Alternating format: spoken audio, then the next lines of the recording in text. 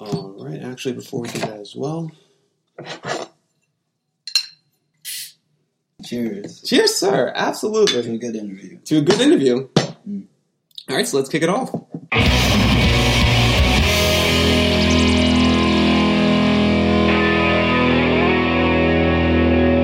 right, so welcome to Babe Talk. This is the first episode that we're actually in the Babe Talk headquarters.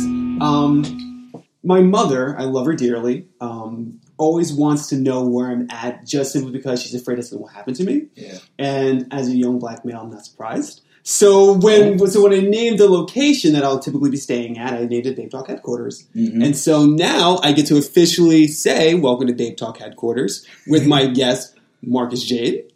Thank you. Absolutely. It's good to be here. Yeah, absolutely. This is fun. This is going to be a fun episode. Based on a few different facts in itself, this is the first band interview or the first solo artist interview that I'm doing here. Sitting with a minority, for starters, and then sitting in my hometown. Like, I can now call this my hometown. And it's really cool just to be like, yo, like, this is now my new scene. Right. All right. and you're also an individual that came from a different place that found himself in Brooklyn as well, right? Indianapolis, Indiana. Then found yourself in Bushwick, Brooklyn, New York. Found myself, I'm currently in Bed-Stuy. But I definitely found myself in Brooklyn. Since I've moved from Indiana, I was living in a town called Bloomington before I moved to New York, but I've been in Brooklyn since I moved here. So I'm kind of like a Brooklynite now. I've been here for 2 years. Oh, wow, okay. So now you can officially call yourself a part of the community. I guess I can officially call myself a Brooklynite, but I kind of feel like if I ever tell people, like, I'm from Bed-Stuy, they'd be like, what part you from? Like, I didn't know you when you were in school. Like, you knew from here. So I'm like... That's very true. Like, that's a conversation I would never want to find myself in. Because it's just like, I'm from. Which is easier to say, like, I'm lucky that, like, I can say, like, I'm from Bushwick, because people would be like, oh, okay, everyone's from anywhere else. Yeah, okay. So, like, I can have that conversation easily. You, on the other hand... I have to be very careful what I say, and, like, I have to get the cross streets right. Like, I have to be specific, like, some things, so all kind of, like, little things here and there, but... I just try to tell people I'm from Indianapolis, been here for 2 years, and now live in Brooklyn, or say I'm based out of Brooklyn. So. Based out of Brooklyn, okay, that makes sense as well. Mm-hmm. So your genre of music that you specialize in, and the reason why we're sitting here today, is you're a singer-songwriter that focuses on real old-school blues-type music. Yeah, I just call it blues style because...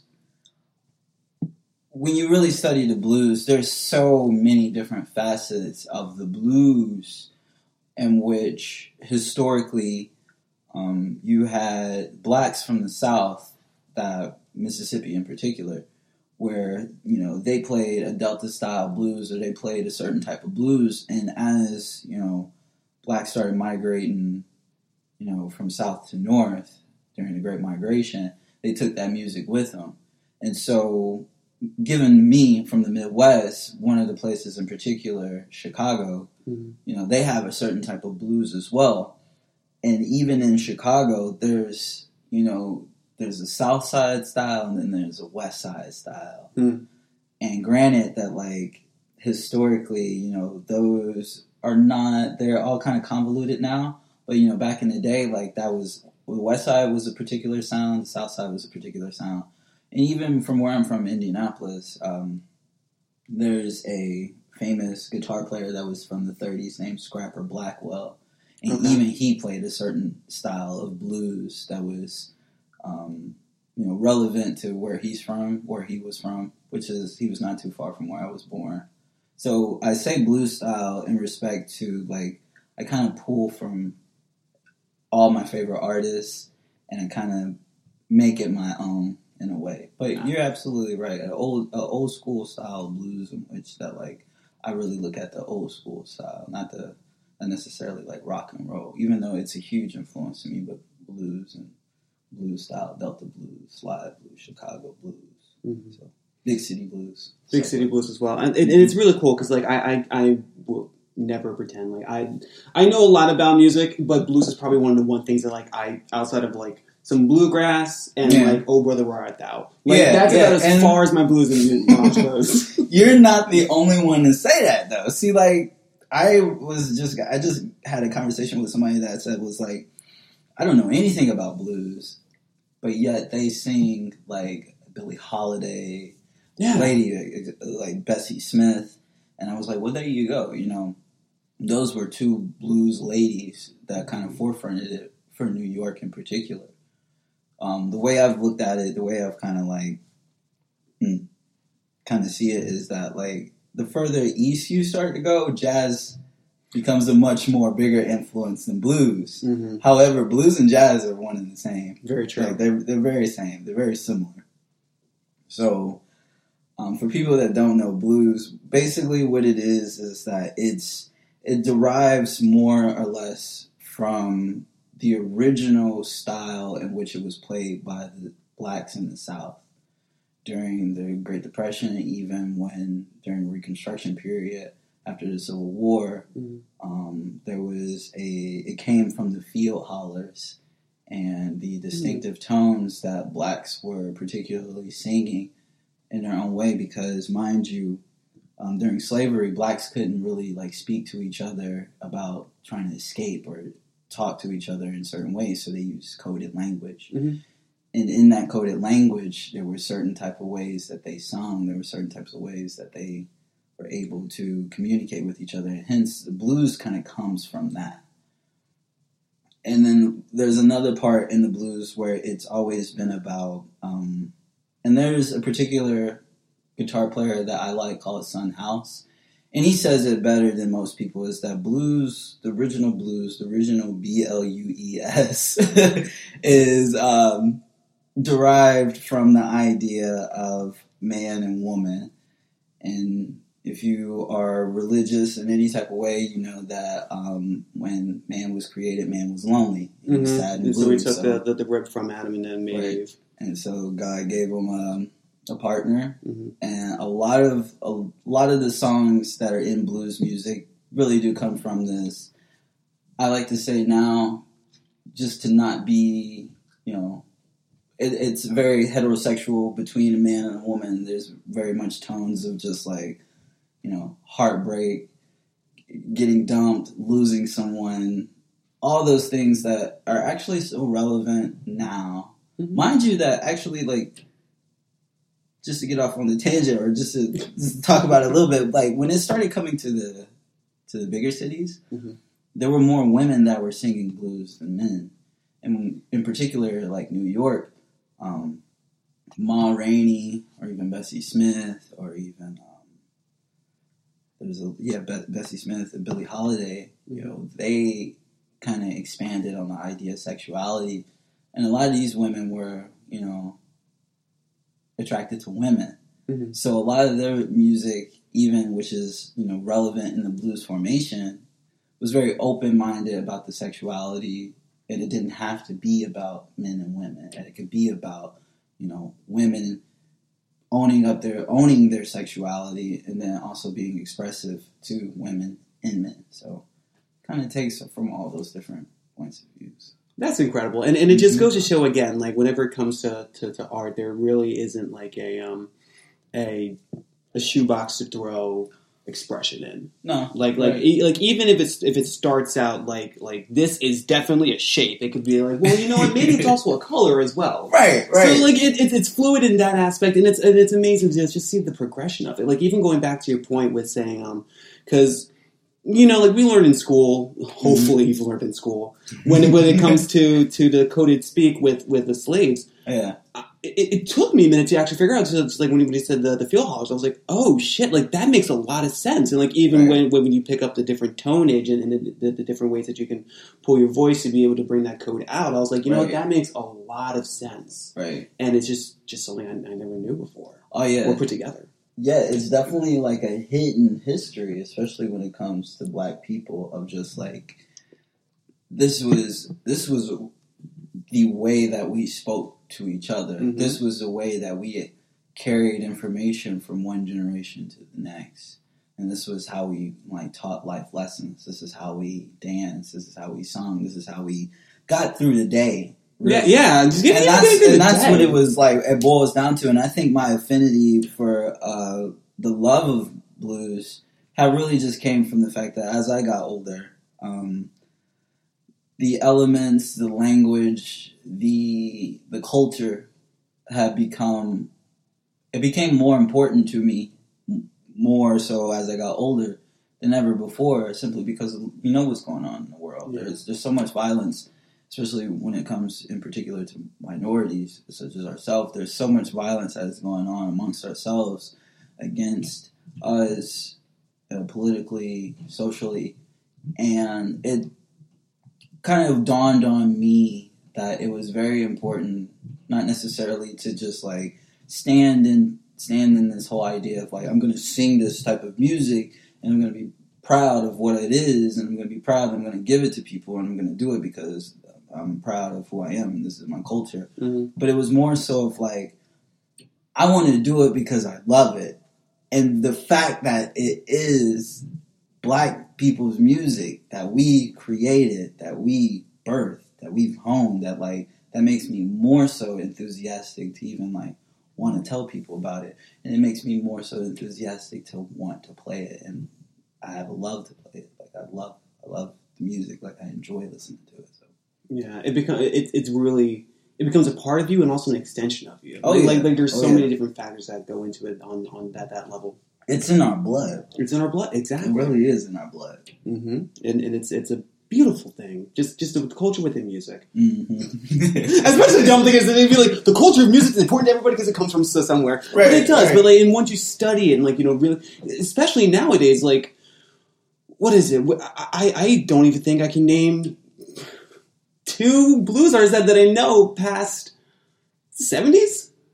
Okay, name two for me, and then like I'll tell you if they're blues or not. I can't. I have zero idea. Like that's how like I didn't think it was still culturally relevant. However, like it seems as if like you're really starting to pull it back over to the forefront, right? And it's so enjoyable to listen to. And like when I saw you perform over there was a performance by Artery that was thrown on a month ago that you performed at with Good Fight. And which was a good show, by the way. That was a fun show. That was really cool. We're going to get into Artery. We're going to get into Artery later in the interview because that's also a different concept that I really didn't know existed. Because like I come from a DIY space, and they're doing like a DIY space plus like Silicon Valley millennial Bushwick kind of like style. It's really interesting. It's very interesting. Very interesting. But to go back to your music, it was something new that was already familiar. And it was being back on the forefront. And I was like, this is really cool. And the one of the songs that stuck out to me was Hold Me. I remember you performing. And you actually just uploaded that to your SoundCloud. Yeah. It's a single, which I plan on putting out an EP.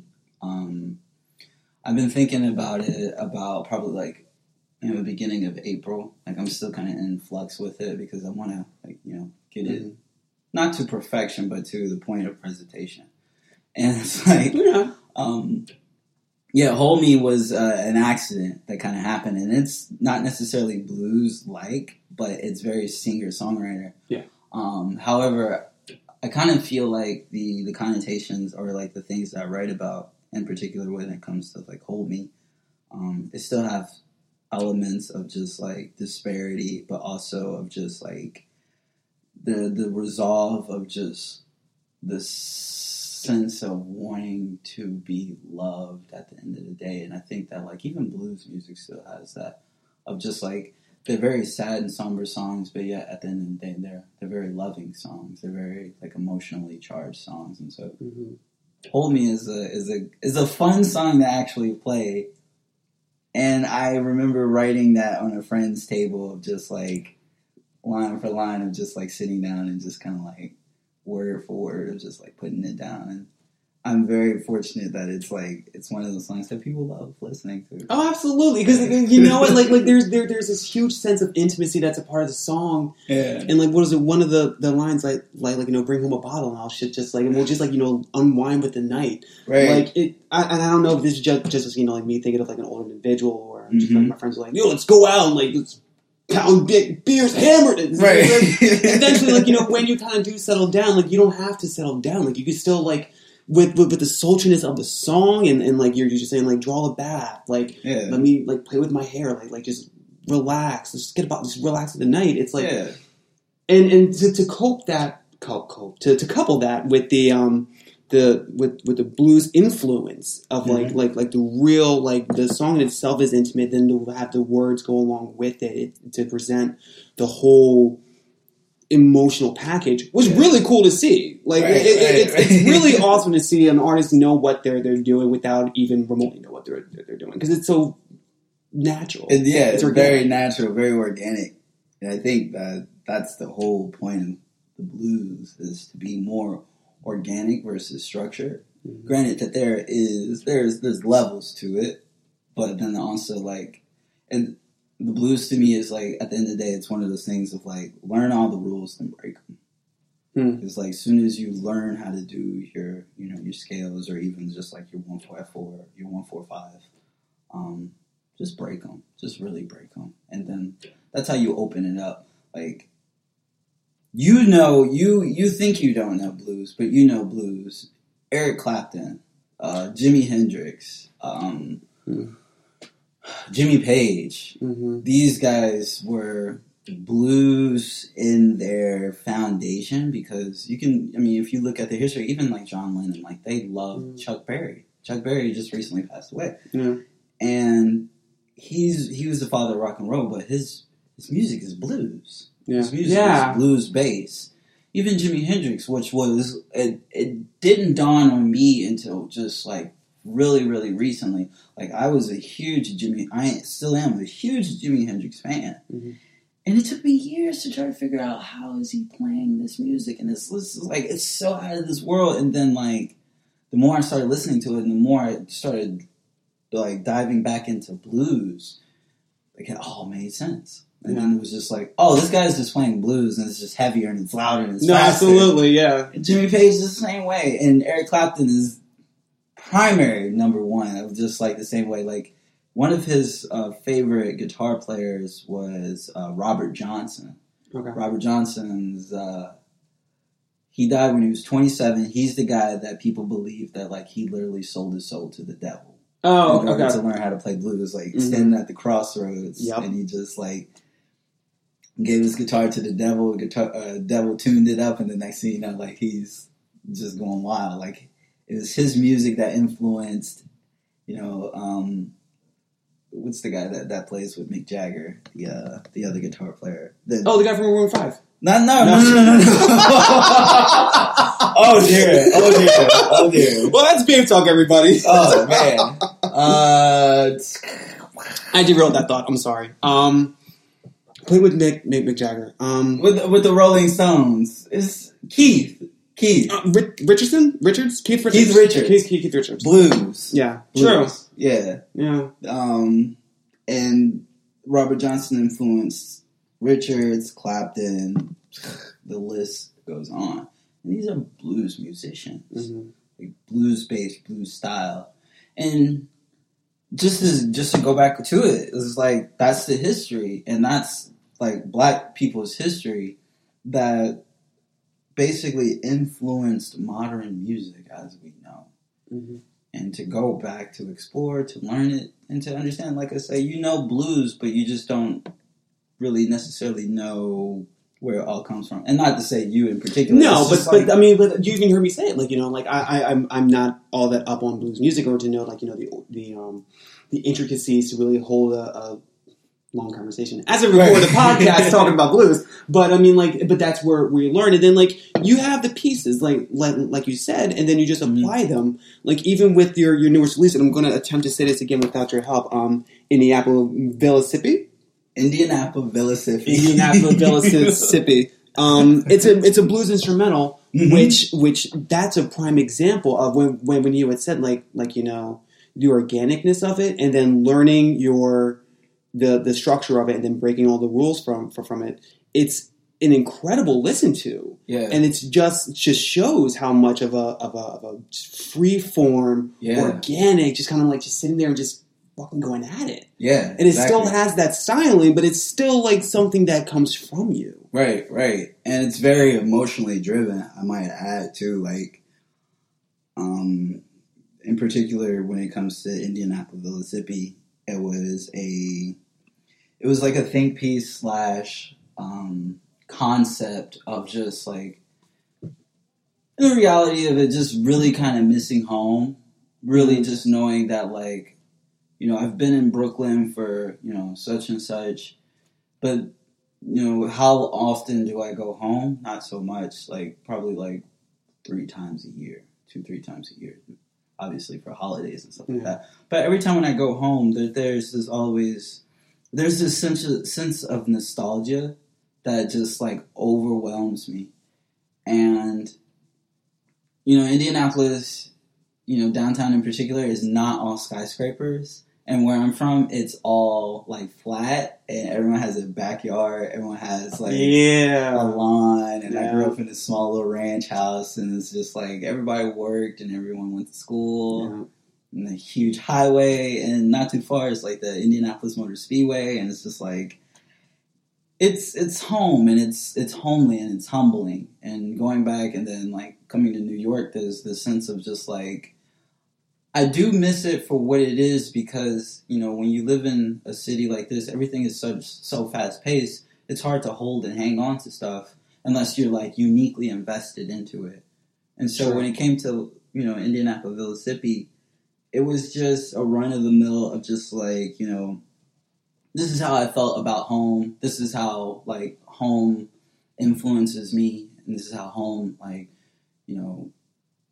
basically honed a style of music that I was in particularly just like interested in, and I took it and I just made it my own. If there was one thing that I learned when it came to blues, along with like breaking all the rules, is that you're not trying to reinvent the wheel. You're just trying to take what is already there and just make it your own. That makes sense. Yeah, and I think that like that album kind of stands. It kind of is, for me, it's the first stepping stone into saying, like, I have this style that it's not new, but I'm making it my own. So I'm really proud of it. I'm really happy for it. No, yeah, absolutely. It's really awesome to listen to. And it's also just really cool to branch out and explore the different mediums that are out there. Because, I mean, like, with Babe Talk, we started first with, like, predominantly, like, pop-punk bands. But then, slowly as we started getting, like, our notoriety, we ended up having presented, like, different artists and different bands. Like, we had talked to different, especially, you know what's very odd? Especially moving up here. Yeah. Just being able to immerse yourself into a large community, because that's the whole thing that I love about New York City so much, is that there are so many different cultures. You can walk 10 blocks one way, it's all Chinese, and the other way is Russian. Russian and Puerto Rican, Hispanic, Dominican. Oh, man, yes. And not any one of those communities speak English at all. No, they have, and it's not only that, they speak a certain different English that, like, only really just is, like, for those particularly type of people that live in that area. Granted that, like, the New York, the Brooklyn accent, it's there, but it's not there, because Brooklyn's getting gentrified by the minute. And it's true. It's there, it's not there. I used to live in Midwood when I kind of got here, like Kensington Midwood area, which is like Ditmas Park. Okay. It's very far south. It's past Prospect Park. Okay. So, Hasidic Jewish neighborhood. Okay. Like point blank period.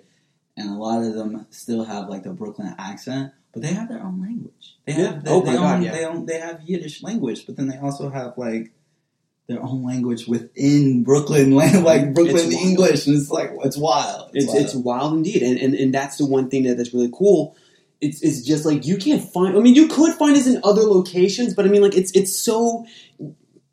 There's no way that this should really happen. Yeah, and it's here. It's like if you look at other communities, like if you look at like Florida, California, Texas, like they have their pockets. But Right. like if you look at I saw this one picture looking at a map of Queens with every different dialect. Yeah. To say that you can look at Queens and have different dialects, Yeah, it doesn't make sense. It's like you don't really need to travel the world. Just go to just go to Queens.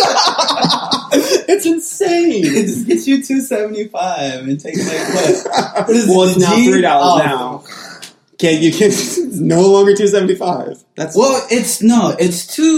it's $2.75 still, but it's how much the card itself costs. Oh, true. Yeah, true. And it's like it costs more for like a monthly pass as well as like a 7-day pass. Yeah. And that still doesn't make sense. But yeah, exactly. It's like that's what it's up. It's been a rough week. Yeah, I know. Yeah. It's been a rough week for New Yorkers. Sorry if you listen to like New Jersey. We're going off steam. But yeah, like once I ended up moving up here is kind of when Babe Talk started to expand its musical interests.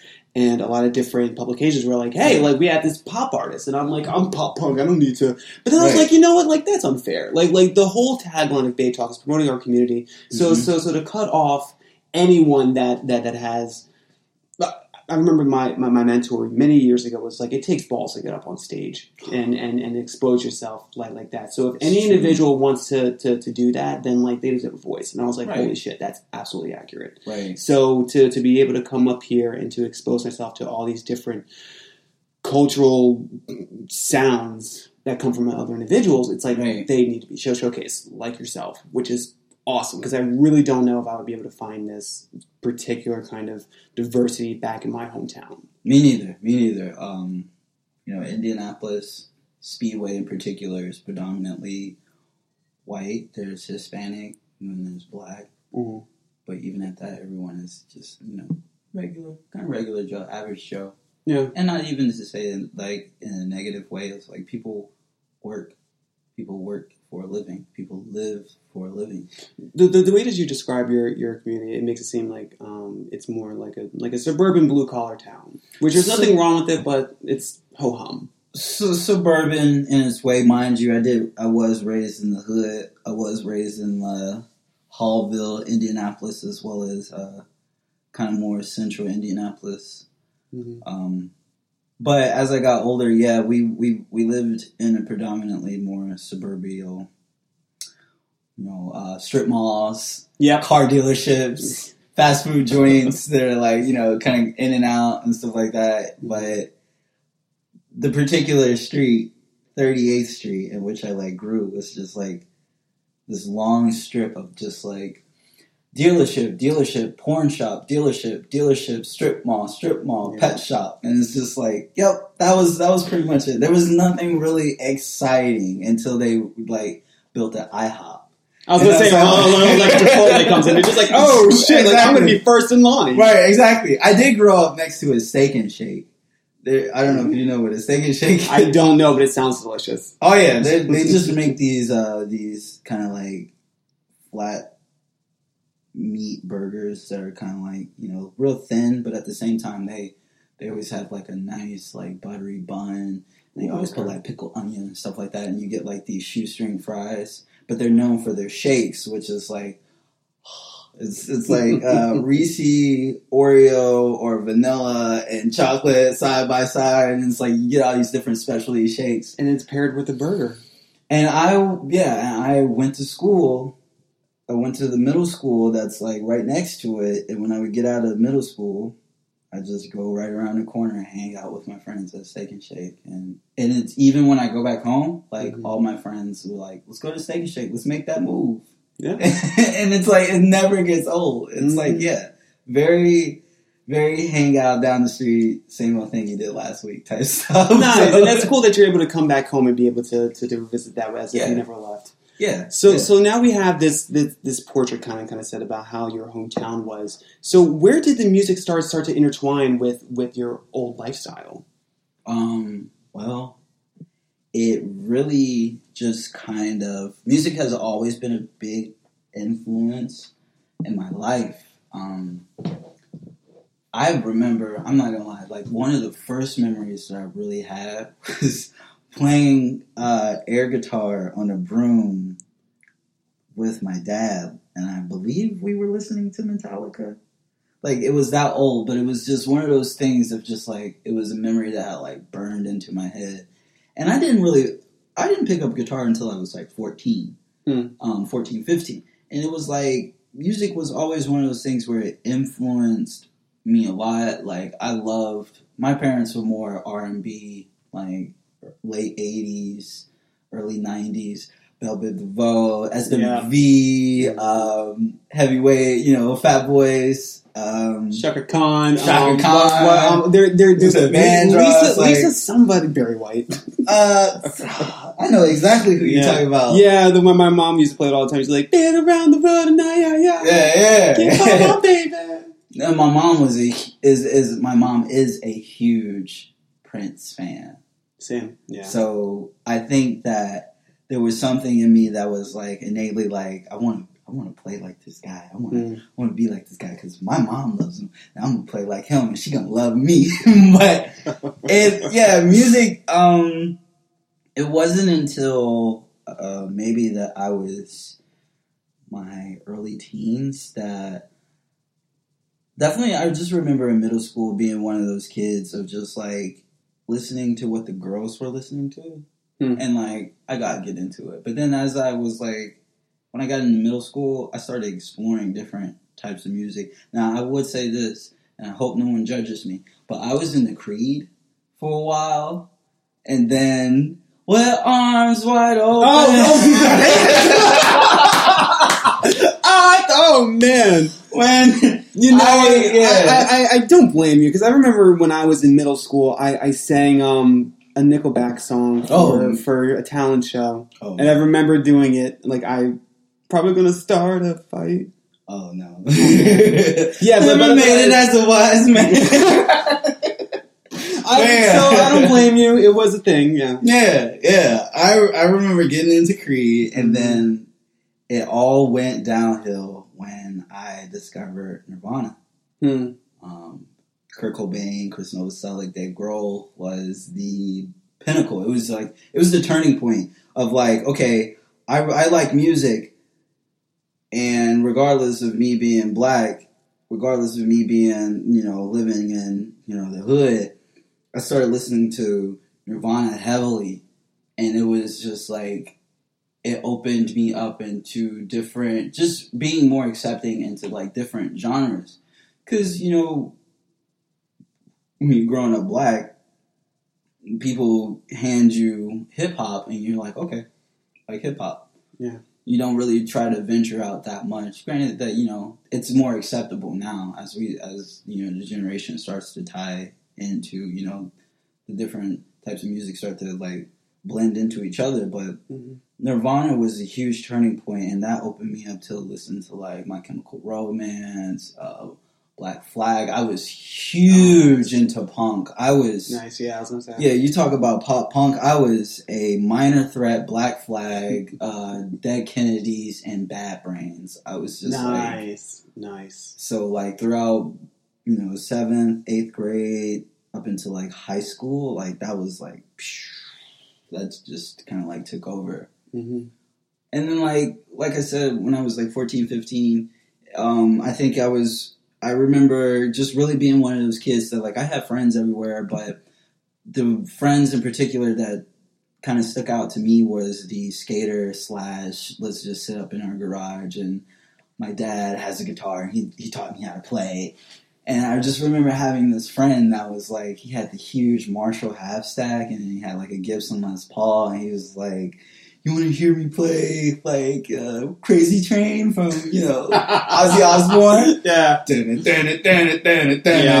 I was just like, I gotta learn. And then I remember, I don't clearly remember, which I may have begged my mom a million times to give me a guitar, but I think she also saw the affinity of just like me wanting to play, me having an interest in learning. Sure. And she bought me a guitar. And it just kind of snowballed into immediately listening. I think the first song I learned how to play was Red Hot Chili Peppers, Scar Tissue. Oh man, yeah. And I learned how to play that, and then I just was like, I just took it to the next level. I just really was like, I didn't have no one teaching me. Didn't nobody teach me how to play, to be honest. Like, I really just, I really, like, listened and paid attention. I really, like, saw the kids that, like, I was really nervous to, like, ask them if I could play guitar because, you know, there's always the culture of just, like, you know, once you pick up the guitar, you got to know how to... No, true. It's like, I decided, I just was like, I'm going to sit down and pay attention and learn.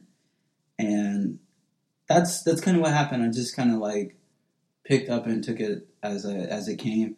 And then when you took it, well, like year 1 and year 2 came, and then I'm starting bands with friends. And my mom was very nice for us to use her garage and bother my neighbors with loud hardcore music, loud metal music that was like coming out of it. And my friend who was a good drummer, like he would have us all like crash in his van, and he would like take us. Oh, so like, he would come, he would pick all of us up and then take me back home. And then my mom was very nice of just like letting us play in the garage and letting us like eat and chill for a little bit, but then letting us play. And so she was very supportive and just kind of like letting me be the person that I wanted to be when it came to the music. And then it really just like kind of took off. In high school, I played here and there. I did a lot of singing. One of the things that I neglect to mention is like in elementary, I was always a singer. Singing was like my first instrument, my voice. I was in choirs. I was in traveling choirs. Oh, wow, okay. Yeah, and it was very eye-opening experience when, to be completely honest, like, you know, the only opportunity for me to ever like get out and go see, go out and travel was through music. And when I joined like a choir, it was always field trips. There was always like city competitions, state competitions, and I would go. And I didn't have the means to get there, but they saw that like I had the drive and the want to get there. And I think that like I had teachers that saw that and supported the idea of me wanting to get out and go travel. And music has always been that engine for me to like, it's been that vehicle for me to get out and do stuff. And then after high school, like I said, like after high school, it was more bands, you know, playing in different bands. I picked up the camera, and like I said, I did a stint in college of doing photography. But I have to admit on record that like I did more playing than going to school. Like I was really one of those people that was like, I'm about to hang out with these bands, and we about to go to this and that, and I'll do my homework later. And yeah, it just kind of blew up. Up until now, I just really decided to take it seriously when I moved to Brooklyn because it just seemed like it was the better opportunity to do it. Like there was, I can't say that I was trying to do other things, but music was the one thing that like I knew that I could do, and not be like I'm better than anybody, but it's like, you know, you can do it and you have a certain level of confidence, and all you have to do is just build on it. So yeah, and that's commendable because there are a lot of kids that they'll and it's weird, you know, just like it's knowing yourself, not to quote Drake at all, but I mean like it's knowing yourself and knowing where your comfort level's at, and yeah, exactly. I mean just like peering through your social media, like, you know, like I'm a social media manager for a few different individuals, and I try not to equate a band's talent according to their social media. But, like, if you look at yours, like, you look established as fuck. And that's really interesting to see because, like, you just said, like you just started taking it seriously now. And you can see the work that's put in there. You can see how many shows that you're playing. Right. And for the amount of shows that you are playing, it's like you've been, you have been playing for years. But, I mean, like, as Marcus J, like, you know, like, it's only been, what, I would say, maybe, like, a year and a half. A year and a half. Yeah, to be honest, I didn't start really playing under the moniker Marcus Jade until a year and a half. Like I said, I was always playing. I always did like open mics. Yeah. Marcus Jade is my real name, by the way. Marcus Jade, my last name, which I won't mention, but Marcus Jade is my first and my middle. Mm-hmm. Yeah, a year and a half ago, I literally remember on my 24th birthday, I was like, I flipped a coin, and I was like, I'm either going to be a writer or I'm going to be a musician, because I was good at writing. And then it landed on being a musician, and I was like, that's it. I'm not going to think twice about it. I'm just going to do it, because I was in a position where it's like, I really felt like I was in a position like, if I don't do it, I'm going to regret it. Mind you that, like, you know, there's always this idea of like, I think somebody told me that, like, you know, so-and-so is, you know, you're always, depending on who you are, you're always going to be who you are. You're always going to be like a good guitar player, and you can stop doing it and you can go and do other stuff. And I was like, yeah, but if I don't take it seriously, I might not ever get the opportunity ever again to really like take it seriously. I might be too burned out if I started like now versus when I did when I was like, you know, a year and a half ago. Sure. Yeah. Because it is to say, right? It can like take a mental toll on you, especially like if you put in the work and then like you end up getting disappointed at the end of it. Like, not saying that this would end up being future, because I mean, like, right. Just taking a look at what you've been doing, you're fucking grinding and really putting into work to make sure that your music is being heard, and it's not as if it's kind of like a work in progress. You already know what you're doing. Right. So it's putting like you know, your established wet feet just hitting the concrete and getting shit done. And it's funny that you meant, well, I guess it's really funny since it is an endeavor that you explored before. You're writing, which I didn't know that you also wrote poetry as well. Yeah, I write poetry. I've been published, and I got published in Germany for a magazine called Berlin Unspoken. Oh, okay. And yeah, I've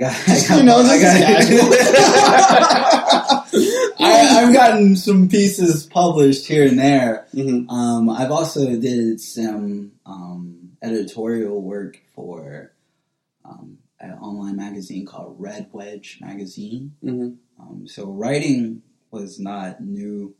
I have been writing for years and years and years, and I will always journal. I have like hundreds of like just excerpts and hundreds of pages and tons of just books of just like daily writing routines. Wow. And so writing was something that like came to me. I guess you could say that it's a necessary component when it comes to playing music, and it was a component to add to the music. And you can say that, like, you know, there's one aspect of practicing guitar, but then there's also that aspect of practicing writing. And writing for me was always a way of just like, if I'm not playing guitar, I must be writing. And poetry, it kind of just came out in its own self, which actually 2 years ago, if I'm not mistaken, I had published an online book. It's just on my website and it's on Amazon. It's called The End of a Cigarette. And it's just like poetry. It's just poetry. It doesn't really mean anything, because it's one of those things of just like, I did it for the love of writing. But the music called me. Music called me, man. And I just never really looked back. But writing I feel like it's a necessary component if anybody wanted to be like a singer-songwriter, like, and not just writing for the song, but writing for your own purpose, for your own gain. Because, you know, at the end of the day, you just want to write. You want to be able to, you know, control your own thoughts and have your own thoughts, you know, grounded. So that way, especially when it comes to writing a song, like, it doesn't have to be structured, but it definitely has to have a sense of who you are in the song. And you have to know just a little bit about who you are, and it comes from writing. Mm-hmm. That's absolutely accurate. Yeah. So now we have the backbone of your instrumental composition history with now learning that you're an expressive writer, and your knowledge of the blues is incredible. When did it start to really influence your performing? Well, that's a good question. Because going from like punk to the blues, like that's pretty heavy. Well, don't mind me doing it. No, please go right ahead. Well, it kind of, I tell you this, that like blues was always very ambiguous to me. Like it was, to me, I felt like blues was a catch-all word. Like I thought blues was just like, even when I was like 13, 14, I felt like blues was just like, everyone thinks it's like sad music and it's like depressed music, and it's like, yeah, I didn't want to listen to like depressing music. I didn't want to listen to like sad music. But it wasn't until I may have been like 17, 18 that I heard like Son House. And Son House was this Delta blues guitar player, and he plays slide guitar at times, but he plays in just this like guttural, vicious, like just like dangerous way of just like listening to the blues. And it's like the first time I heard it, I was scared. I was almost like I was afraid of listening to it because I was afraid of what I was going to hear. Mm-hmm. And then it didn't really dawn on me that like, well, I knew that blues was black people's music, but I didn't know the level of I didn't know the like the very, it's the very bedrock of black history, to be honest. You can't say black history and not talk about blues. Mm-hmm.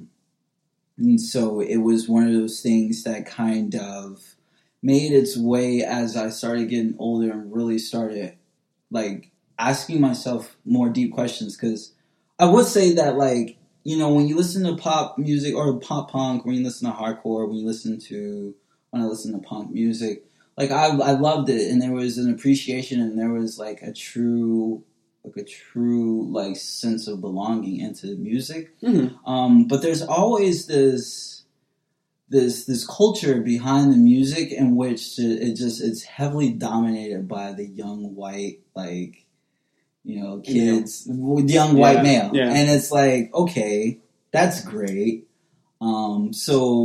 But at the end of the day, like me being, you know, who I am, me being young, black, and in America, like I always felt like, you know, I could run and be in, you know, a punk rock band and go and hang out.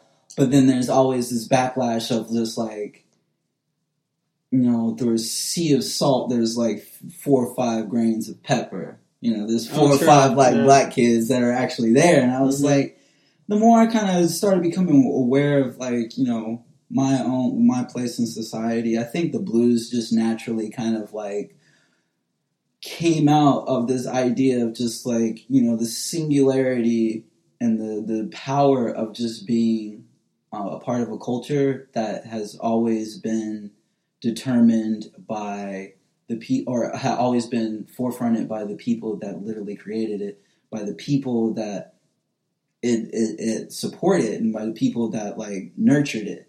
And so it was natural for me to get into blues when like I started becoming more and more aware and started really just hanging out with more black people too, I guess you can say. Yeah. And not even to say it in a negative way. It's like, you know, when you are growing up and you're, especially like when you're in the punk music, when you're in the hardcore music, you naturally gravitate towards people that listen to that type of music, i.e. the majority, you know, young white males. Mm-hmm. And that's great.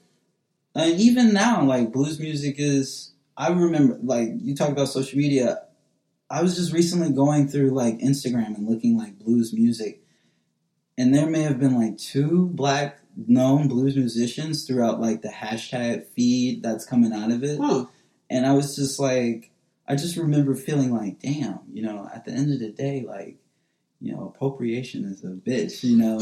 Woo! And so that ain't the truest thing I've heard today. Right. And so there's like I don't want to sound like I had like no, of course, yeah. But there's like it's and like when it comes to appropriation, like there are a lot of individuals that will fight the idea that, I mean, like it's we're there's nothing new underneath God's sun, and like we can, yeah, that's true, but also in the same token, it's like, how much credit is actually being afforded to the original artist. And yeah, I think that was something for me to be like, just to really just take it upon myself and to really give myself a sense of belonging within my own culture, and in sense of just like, to be honest, it really just kind of came natural to me to play it. And so it really helps it helped more for me to have a background in punk rock music, to have a background in hardcore metal,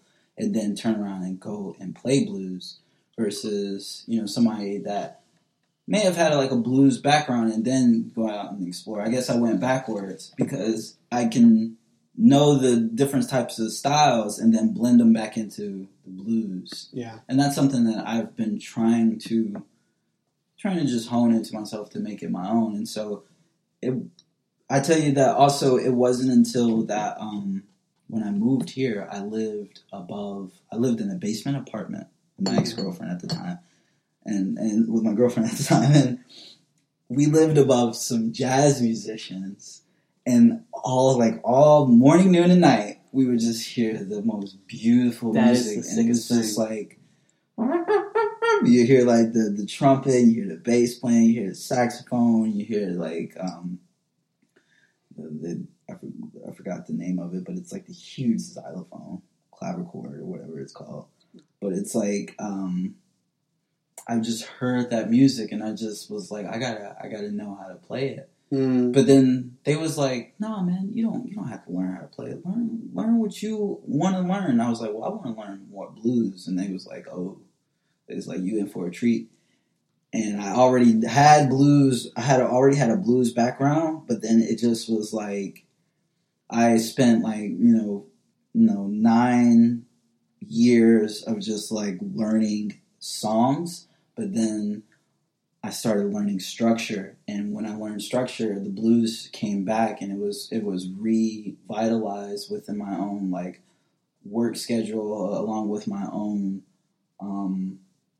study of just like learning to play guitar. And then also, last thing is that like the thing about the blues is that it's work music. It's to me it's work music.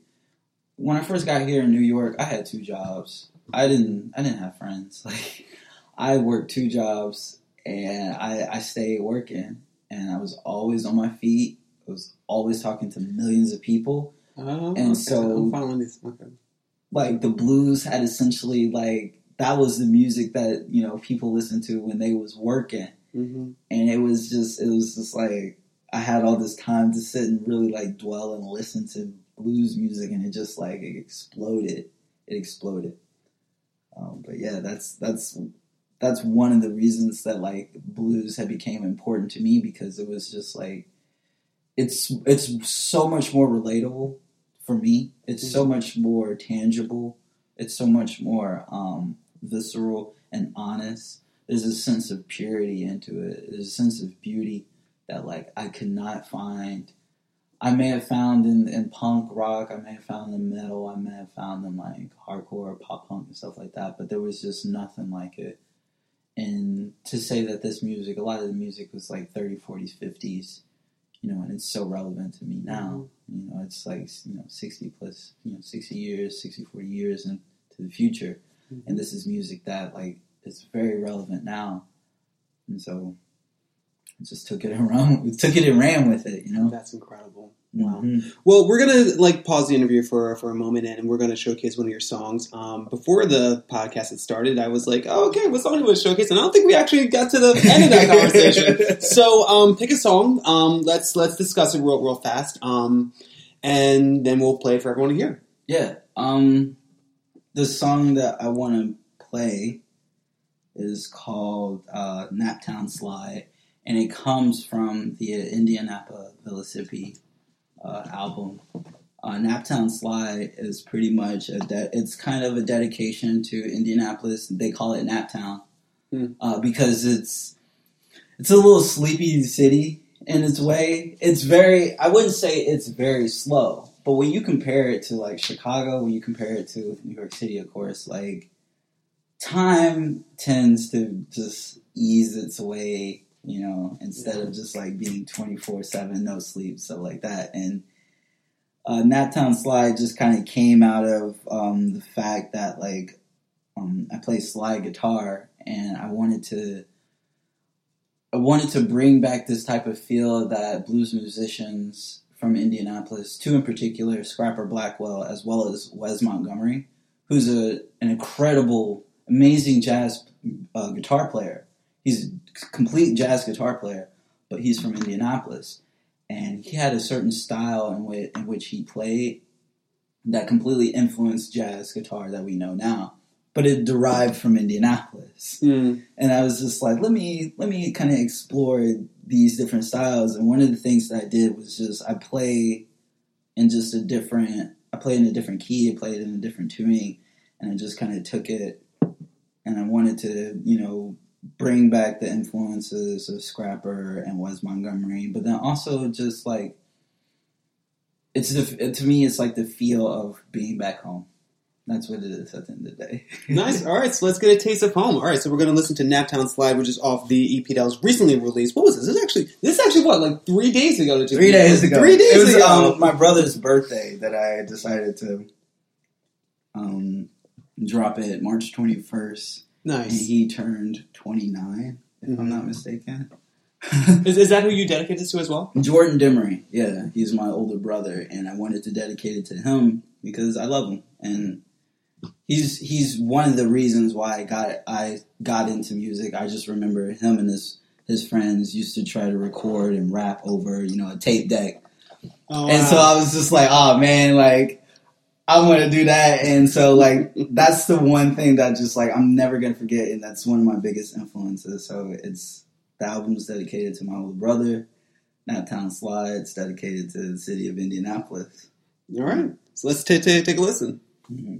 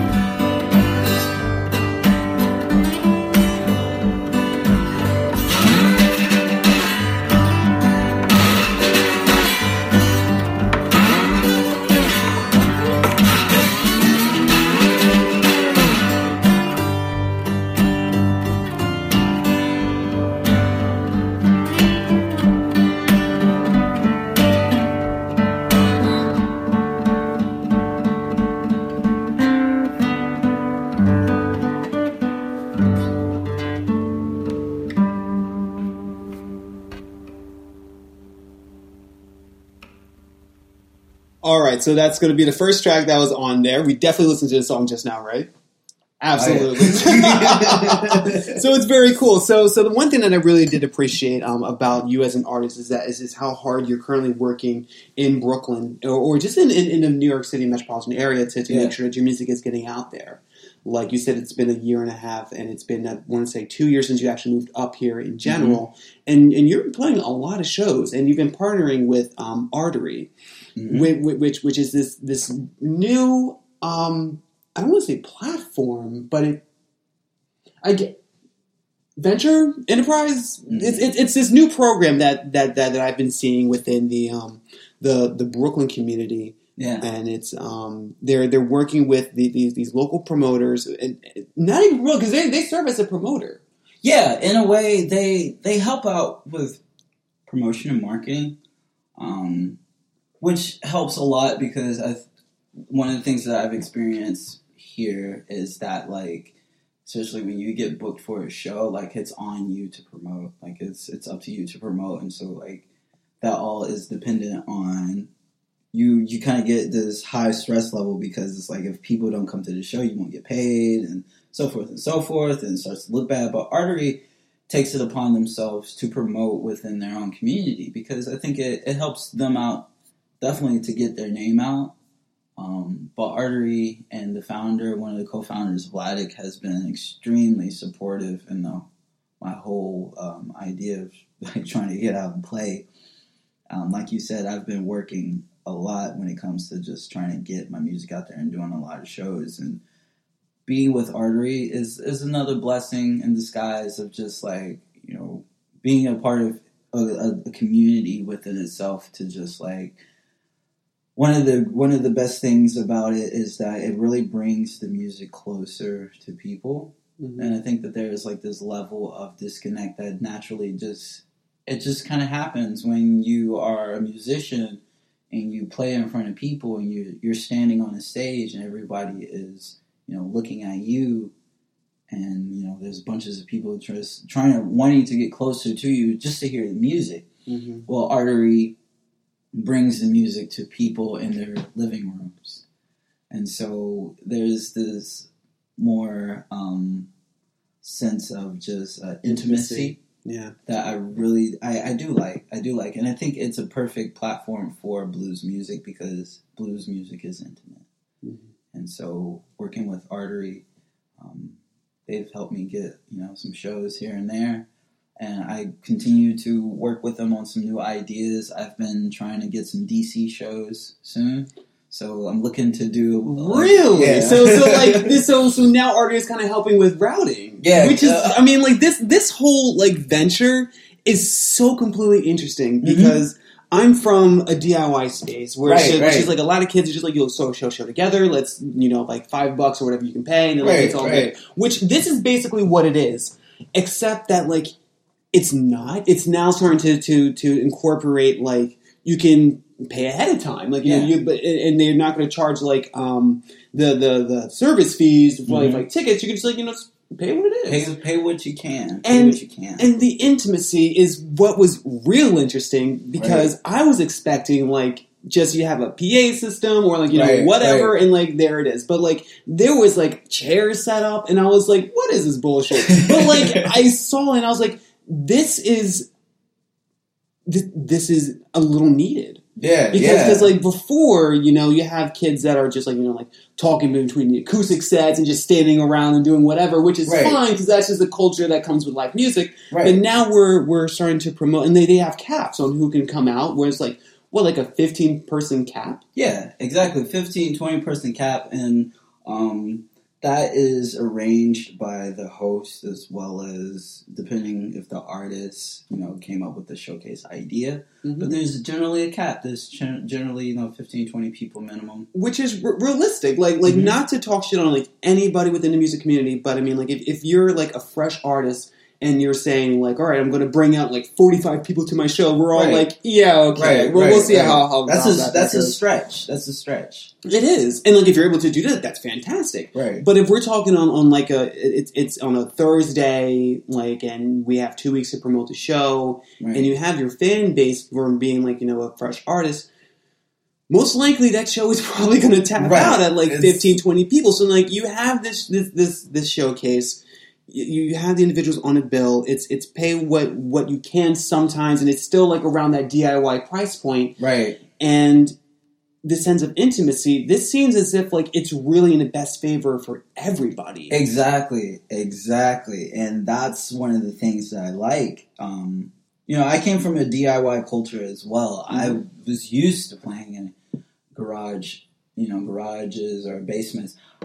In fact, the first Artery show I did, which is how we met, I had just done a show in Philadelphia. Like, I wanted to ask you about it because like I used to go to Philly shows all the time, and I wanted to know who you played with. I played at this place called All Night Diner.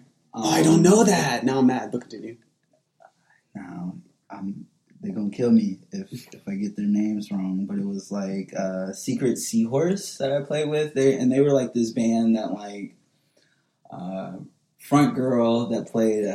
I believe she may have played a Gibson SG, but like it was pop punk. It was pop punk and it was hardcore. It was sick. Okay. And so I had like these like 60, 100 people in this basement, and all these bands played, and then here's me with a guitar and my voice, and I had all of them just like sitting down and honing in. Now, granted, that was a very fortunate opportunity. Like, it was great. It was one of the best shows that I did.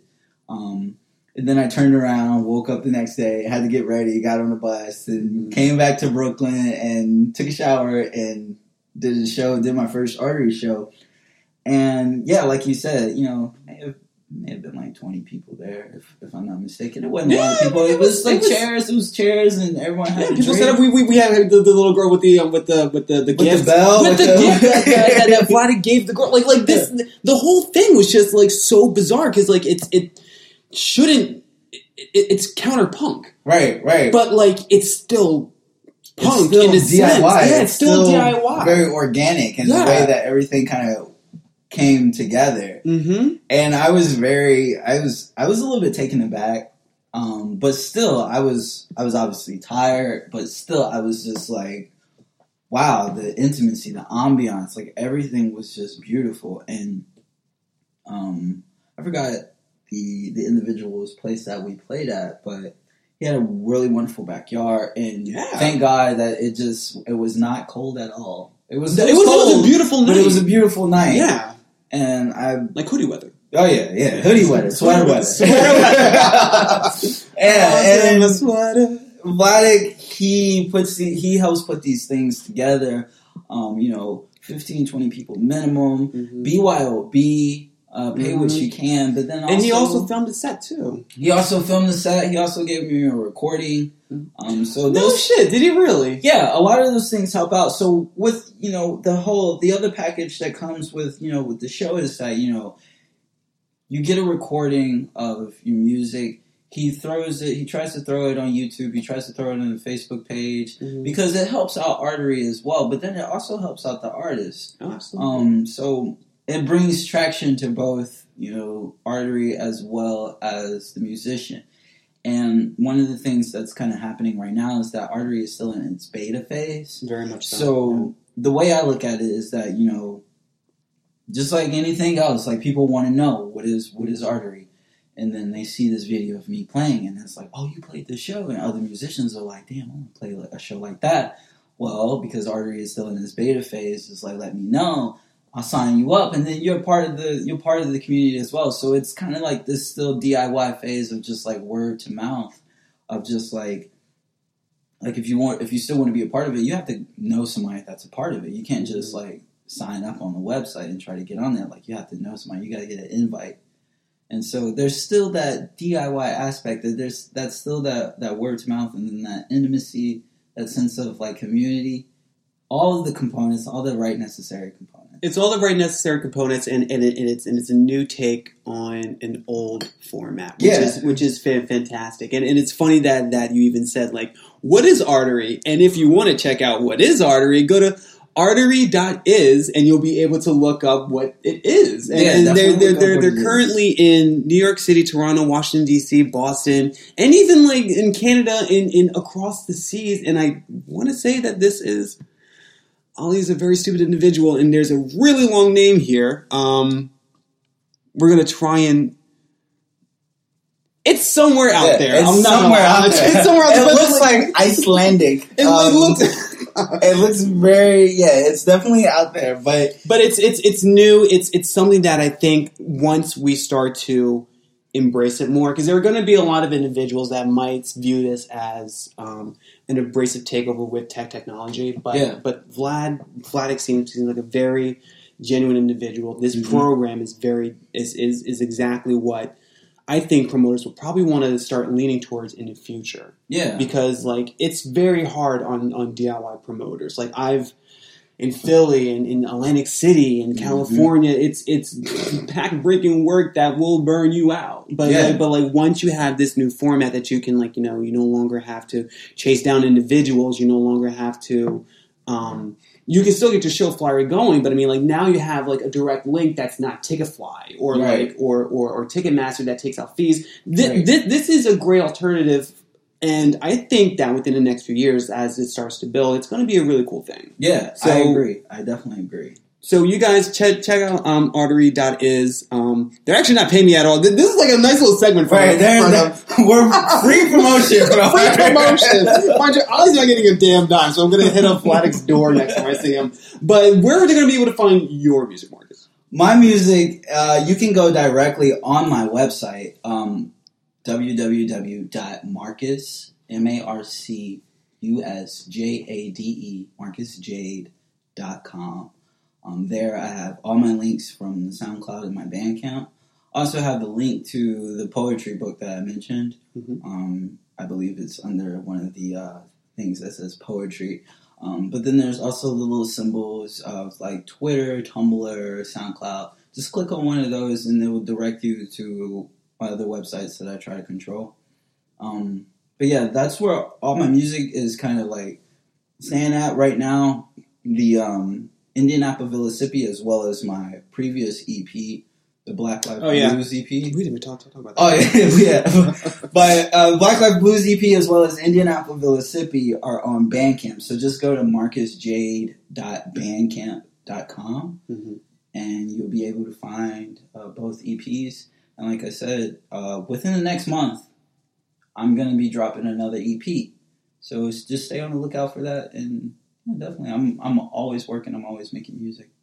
Always on that hustle. Get on that grind, son. Own it. Own it. So this is probably going to be the inaugural episode, because I think like this is a really like great informative.